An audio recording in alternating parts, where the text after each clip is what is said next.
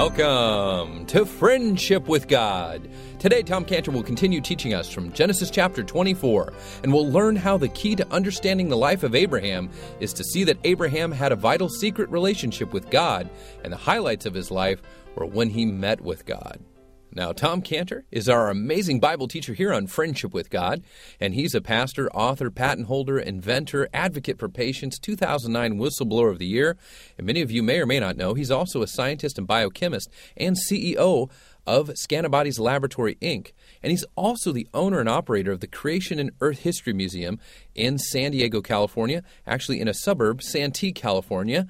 And because of Tom Cantor's science and creation background, we are going to offer you two wonderful books, Dinosaurs in the Bible and Your Origins Matter.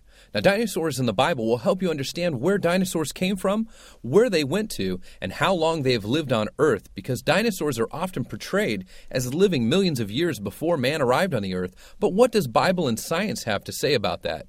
The second book, Your Origins Matter, will help anyone to answer the question of what am I, who am I? As many search for the identity of themselves, and your understanding of creation and your origin makes a huge difference in your understanding of how to live and who or what to worship and how to relate to the rest of the planet.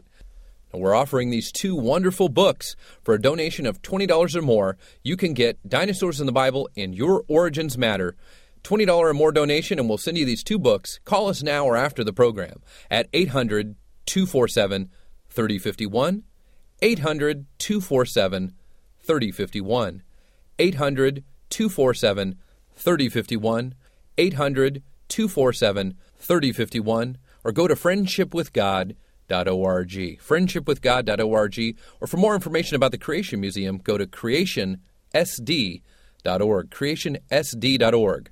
Now, here's our Bible teacher, Tom Cantor. Build a high place for my God and my God. And it says, likewise, he did for all his strange wives, which burnt incense and sacrificed unto their gods. And the Lord was angry with Solomon because his heart was turned away from the Lord God of Israel, which had appeared unto him twice, and had commanded concerning this thing that he should not go after other gods. But he kept not that which the Lord commanded. Wherefore the Lord said unto Solomon, for as much as this is done of thee, and thou hast not kept my covenant, my statutes, which I commanded thee, I will surely I'll tear the kingdom from thee, give it to thy servant. This is an absolute tragedy, this thing about Solomon. Absolute tragedy. And so we've got to see the reason, the root for this. He loved the wrong women, many strange women. You know, he didn't just have babies with them. He loved them. He cleaved to them. And this was in spite of the fact that God had warned the Israelites so carefully, you watch out. He said, those strange women, they will turn you to their strange gods. And this is what happened. And who warned Solomon? Who was warning Solomon? It says he was warned. Those faithful prophets. Those faithful prophets were coming to him. And the prophets would have told Solomon, like the Lord Jesus Christ told the devil. He said, Solomon, it's written. It's written. It's written. You shouldn't do this, Solomon. It's written. And Solomon, of course, says, I don't care what's written. It's feeling. It's feeling. It's feeling. And feel, love. And they say, it doesn't matter what you feel. It's written. So God was therefore very clear to the Jewish people, don't get married to those women. He said that in Exodus 34:14-16. Thou shalt worship no other God. See, the issue is God. For the Lord, his name is jealous. He's a jealous God, it says in Exodus 34:14. And then he says, lest thou make a covenant with the inhabitants of the land, and they go whoring after their gods, and do sacrifice unto their gods, and one call thee, and thou eat of his sacrifice. And thou take of their daughters unto thy sons, and their daughters go whoring after their gods, and make thy sons go whoring after their gods. So that was in Exodus. And then he went on in Deuteronomy 7:1. He says, when Lord thy God shall bring thee into the land, whither thou goest to possess it, cast out many nations before thee. The Hittites, the Girgashites, the Amorites, the Canaanites, the Perizzites, the Hivites, the Jebusites, 7 nations. God says, they were greater, they were mightier than you. And God is saying this, and he's saying, but even so, they're greater and mighty, I cast them out. And when the Lord thy God shall deliver them before thee, thou shalt smite them and utterly destroy them. Thou shalt make no covenant with them, nor show mercy unto them. So in other words, God did a work, and then he draws back and he says, now I'm going to let you make your decision. And here's what he said. Neither shalt thou make marriages with them. Thou shalt not give unto a son, nor his daughter shalt thou take unto thy son. For they will turn away thy son from following me, that they may serve their other gods. And so will the anger of the Lord be kindled against you and destroy thee suddenly, he says, suddenly. So Abraham, when he's back there, it would have been natural for Abraham sort of to think something like this. God has given me this land, and I don't own any of this land except for a cave, for burying. He says, maybe if I make a marriage with somebody prominent, use my son, make a marriage, that, I can kind of secure some support for myself, and I begin to acquire some land, start to own some land, and I can just sort of help along God's promise, see? And that would have been a compromise. And it's easy to see Abraham doing that and sitting down and thinking that through. Maybe this is some way I can get this land. It would be natural he could think that way. Okay, he could have said to God, okay, God, I got the idea. You gave me the land. Thank you, God. Okay, I can take it over from here. I can do it. I'll get the land. Now, what would that have been? That would have been Abraham not trusting in God to give him the land God's way. That would have been Abraham leaning to his own understanding, which is what Proverbs 3, 5, and 6 says. Don't do that. He says, trust in the Lord with all thine heart, and lean not to thine own understanding. In all thy ways acknowledge him. He'll direct thy paths. So when we come to Genesis 24, we think of Abraham there. He's thinking about the death of his wife. He's impressed with how quickly he can leave this earth, and he stops and he springs into action. He's got to get a wife for Isaac. It's for sure that Isaac's not going to get a wife for himself, so he has to do it. And that's interesting because it shows an effect that death has. I remember Pastor Jim, whenever he would do funerals, and you've heard him do this too, funerals, and he would preach the gospel, and how often he would point to the casket and say, now if he could, he'd rise up. And of course, everybody was looking, I don't think, is this going to happen? He'd rise up, and this person would say, believe on the Lord Jesus Christ. Remember that, Gene? Remember how he used to say that? So he did it. Now, what is he doing there? What was Pastor Jim doing there? He was using the event of death to bring an effect.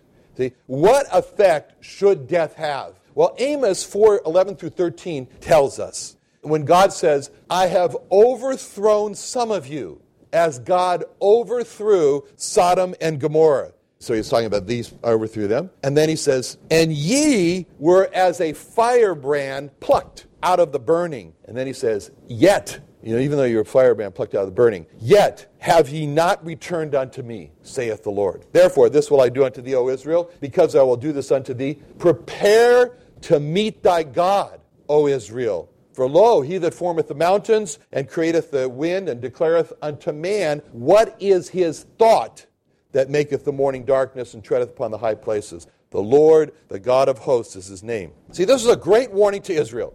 And he said, look, it's a good thing, Israel, you think about Sodom and Gomorrah. I told you, right now, in Israel, in the place of Sodom and Gomorrah, they mine potash there. When it came down from the fire and brimstone, they mine it. So he says, think about it. Don't just think about the money you can make on mining the potash. What do you think about when you think about Sodom and Gomorrah? There's many things to think about Sodom and Gomorrah. One of the things to think about was relatively comfortable life there. Was comfortable in their rebellion against God's law. It was comfortable. There was no real trouble in the city.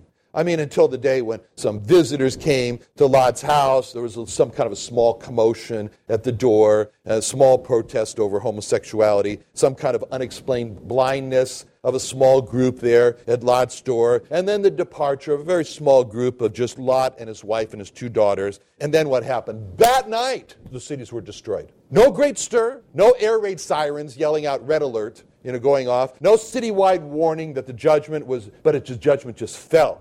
And in Amos 4, that judgment was called God overthrew Sodom and Gomorrah. It's interesting that it just uses that word overthrow, to describe Sodom and Gomorrah. It really brings back the picture about how man in Sodom and Gomorrah built his life without God, in rebellion against God's laws. God tolerated it for so long, and then without warning, sudden destruction. And so he calls it an overthrow. The overthrow reminds us of when the Lord Jesus Christ went into the temple.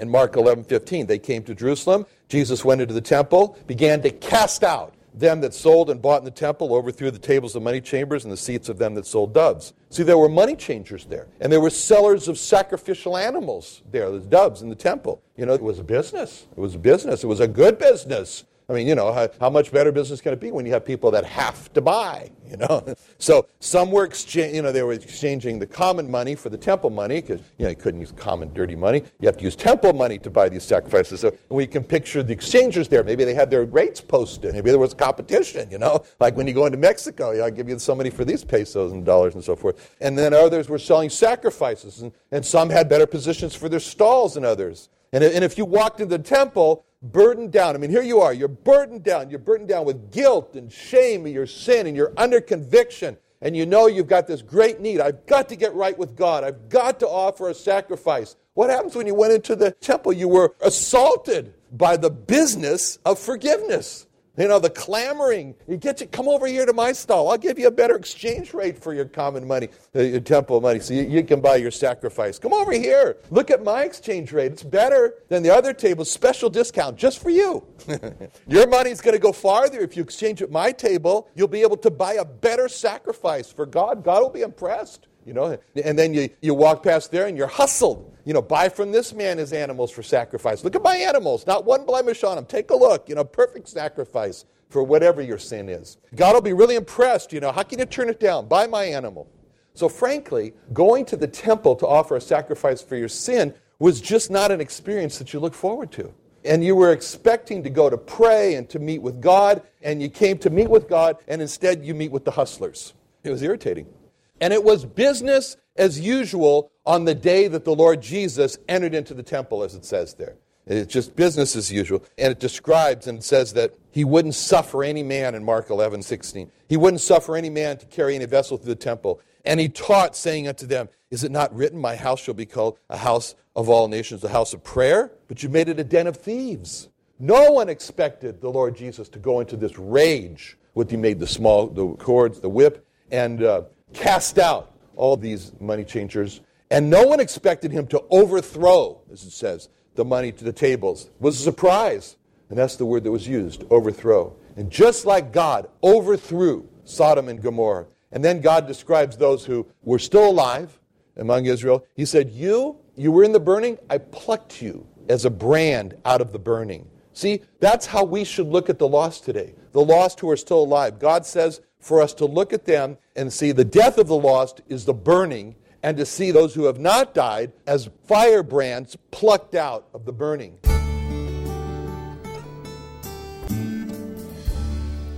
We'll return with our Bible study with Tom Cantor here in just a moment on the Friendship with God radio program. We want to remind you that Tom Cantor has a bookstore with all of his materials that's available online at our website, friendshipwithgod.org.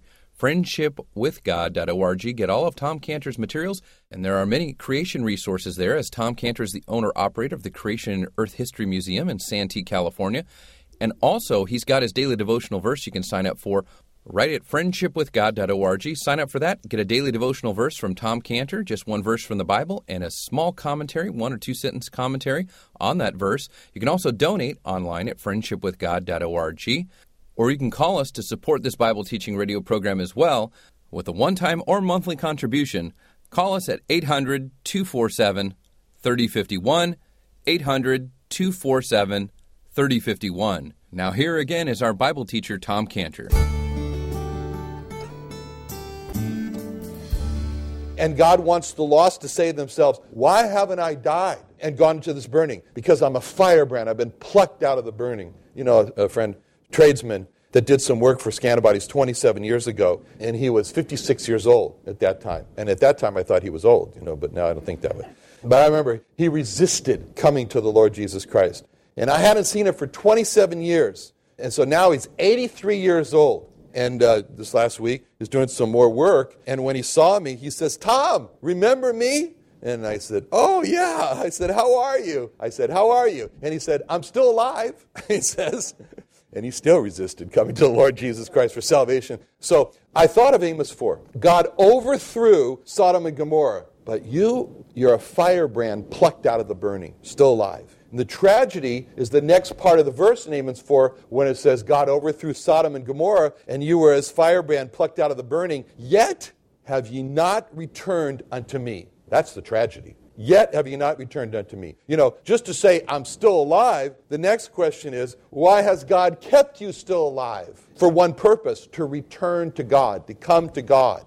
And so God says in Amos, in Israel, he says, Amos 4, prepare to meet thy God. Now, how does a person prepare to meet God? By doing what it says in Colossians 1:20, having made peace through the blood of his cross, by him to reconcile all things unto himself. How do you get prepared to meet God? By making peace with him through the blood of his cross. By reconciling with him through the blood of his cross. By coming to God and letting him reason and propose to us, I propose to you my blood to make your sins as white as snow, as it says in Isaiah 1.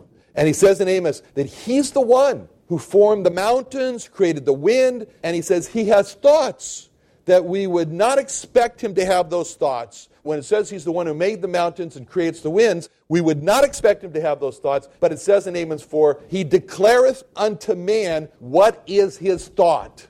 And he declareth, or he proclaims, or he preaches to man what his thought is. And his thought that it was proclaimed by the Lord Jesus Christ when he said in John 3:17, God sent not his Son into the world to condemn the world, but that the world through him might be saved. See, that's God's thought. God's thought is that man during his life on earth should be saved from his sins through the Lord Jesus Christ. See, God's thought he proclaimed in Luke 9:56, for the Son of Man is not come to destroy men's lives, but to save them. See, God's thought is that man during the time of his life on earth should not be destroyed, but be saved. That's God's thought. He said, God's thought, he said in Matthew 20:28, even as the Son of Man came not to be ministered unto, but to minister and to give his life a ransom for many. The one who creates the mountain, the one who forms the mountains, the one who creates the wind, he's going to give his life as a ransom for worms such as us. That's God's thought. God's thought is that man during his life on earth should accept God's offer as a ransom, God's own life as a ransom for his sins. God's thought has been declared, it's been preached, it's been proclaimed to man. Reconciliation through the Lord Jesus Christ. And we are the declarers. That's our job. We are the declarers along with God. As it says in 2 Corinthians 5:20, now then we, as ambassadors for Christ, as though God did beseech you by us, we pray you in Christ's stead, be ye reconciled to God. See, we declare God's thought. We proclaim it. We preach God's thought. He's got an amazing thought. You wouldn't believe it. He has a thought of reconciliation. We stand in God's place and we beg. We beg the lost. We beg the sinners, be reconciled to God. Now, in Genesis 24, we read that in the last part of that verse, verse 1, it says, and God, the Lord, had blessed Abraham in all things. So Abraham is now blessed in all things. The key to understanding the life of Abraham is to see that Abraham had this vital secret, and it was his relationship with God. And the highlights, as we mentioned last week, the highlights of Abraham's life were the times that he met with God. That was the highs of his life. And so Abraham looks back on his life, and he has one conclusion that he comes to. He says, I have been blessed by God. And the blessing that he had is described in Proverbs 10:22. The blessing of the Lord, it maketh rich, and he addeth no sorrow with it. See, that's the difference between the saved and the lost. The saved are rich in the Lord Jesus Christ, and they have no sorrow because their riches just carry over into heaven through the Lord Jesus Christ. The lost, they may be rich in this world, but they have a sorrow. The sorrow because they know deep down they've come to the very intelligent conclusion that they cannot take their riches with them. It's just temporary till they die. They have the pleasure, they have the joy, they have the gladness, they have the comfort that comes from those riches, and they want, that these pleasures and this joy and this gladness and this comfort, that this should last them after I die and go. And they don't, so there's a sorrow. And the saved, they have a different kind of riches, which are found in the Lord Jesus Christ, which it says in Colossians 2:10, and ye are complete in him, which is the head of all principality and power. So the rich, they lose sleep at night because they got sorrow that they cannot take their riches with them when they die. And this is described in Psalm 127, 1-2, where it says, except the Lord build the house, they labor in vain that build it. Except the Lord keep the city, the watchman waketh but in vain. It's vain for you to rise up early, to sit up late, to eat the bread of sorrows. On the other hand, for so he giveth his beloved sleep. It doesn't say on the other hand. I added that. Anyway, so the Lord had blessed Abraham in all things, and Abraham had earthly riches, but Abraham had resisted doing what it says in Psalm 62:10. If riches increase, set not your heart upon them. And riches had increased for Abraham. But Abraham did not set his heart on those riches. And the word that's interesting there when it says set, because it's the same word of lay, same word translated lay, in Psalm 84:3, where it says that the swallow has a nest for herself where she may lay her young. And we can picture the swallow in her nest and how she set her heart on her young. I mean, her young are her total occupation. I mean, the swallow, she thinks about them all the time. She feeds them. She only thinks about them. And God says, don't do that. Don't do that with riches. Instead, he says in Isaiah 26:3, thou wilt keep him in perfect peace whose mind is stayed on thee, because he trusteth in thee. And that word stayed is from Amos 5:19, where it's the word leaned. So it says, as if a man leaned his hand on a wall. So, the man is like, I need a little rest here. So, oh boy, take a weight off. I do that a lot. And that word is a picture of a person who's just leaning on God when they're exhausted and they have a need for help. Now, the next verse shows that Abraham had not set his heart on his riches, because it says in verse 2 that Abraham said unto his elder servant of his house that ruled over all that he had. So he had decided, I'm not going to occupy my life with my wealth. But Abraham had decided, I'll give all the occupation of that to this man, which we believe is Eliezer, and he's going to have this. I've got a higher occupation to be about, and my heart is going to be set on God, and I'm not going to worry about all these riches. We think it's Eliezer because of Genesis 15:2, where he said, Lord God, what wilt thou give me, seeing I go childless, and the steward of my house is this Eliezer of Damascus. So before Isaac was born, he was going to inherit. Then he says, he asks Eliezer, put your hand under my thigh. And there's only one other place in the Bible where that is seen, and that's in Genesis 47:29-30, where Jacob had asked Joseph to do the same thing. He says, put, I pray thee, thy hand under my thigh, deal kindly with me, and he says, bury me not in the land of Egypt here, but, he wanted to be buried in Machpelah. So the thigh, or the loins, are identified as the source of the posterity. It says in Genesis 46:26, it said, all the souls that came from Jacob into Egypt, which came out of his loins. And in Exodus 1:5, and all the souls that came out of the loins of Jacob were 70 souls. So this oath that Abraham is requiring of Eliezer has something to do with Abraham's posterity. So he puts his hand under his thigh, and he says to him, I'm going to make you swear, in verse 3, I'm going to make you swear by the Lord, by the God of heaven and the God of the earth. You will not take a wife unto my son of the daughters of the Canaanites among whom I dwell. He said, Eliezer, I'm going to call to mind God, the Lord, Jehovah, who is the revelation of the Elohim of heaven. He's the revelation of the Elohim of earth. And so this is what you have to do. Don't take a wife from the daughters of the Canaanites. Why? Because Abraham had seen the sexual defilement among the daughters of the Canaanites. He saw that. He saw it in his own family. He saw the two daughters of Lot. He saw the two daughters of Lot in Genesis 19:30-36, who said, come, let's make our father drink wine, and we'll lie with him, that we may preserve seed of our father. And they made their father drink, and the firstborn went in and lay with their father, and then that's where we get Moab. And then the second one did the same thing. That's where we get the Ammonites. Such a wonderful union. And so he knew. Abraham knew the culture of Canaan is sexual defilement. And he observed that, there's no way I can let my son fall into that trap. He's a sitting duck for that. And so he said they will certainly alienate him from God, as we have already seen. So he tells Eliezer, you got to go. You got to go back there. And anyway, that's as far as we'll go this morning. Let's pray. Father, thank you so much for Abraham's faithfulness to you. Lord, thank you so much for your faithfulness to Abraham and Eliezer in the midst of very difficult times. And Lord, we pray, as you were faithful and you kept Abraham, Eliezer, Isaac, so do that for us, we pray in Jesus' name. Amen. Another great Bible study from Tom Cantor. Just a reminder, if you would like to download this message for free, you can do so on our website, friendshipwithgod.org. Friendshipwithgod.org, also available on iTunes.com and sermonaudio.com. So friendshipwithgod.org, iTunes.com, or sermonaudio.com to download today's message or past messages. Now you can also go to friendshipwithgod.org and sign up with your email For Tom Cantor's daily devotional verse, just one small verse from the Bible and a small exhortation or encouraging note from Tom Cantor on that verse from the Bible. You can sign up with your email at friendshipwithgod.org. You can also find Tom Cantor's daily devotional verse available through Facebook. You can befriend Tom Cantor by searching for Tom Cantor on Facebook, as well as Israel Restoration Ministries and Friendship with God.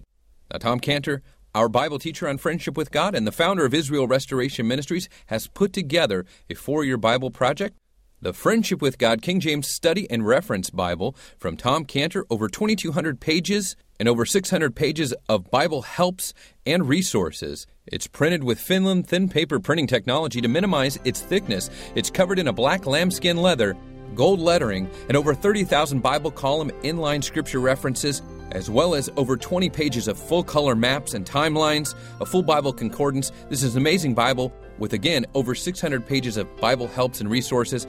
It's yours for a donation of $100 to the Friendship with God radio program and Israel Restoration Ministries. It's available now, so call us at 800-247-3051, 800-247-3051. Make your donation today for the Friendship with God Bible at 800-247-3051. Or go online to friendshipwithgod.org for more information, or again, call us at 800-247-3051, 800-247-3051.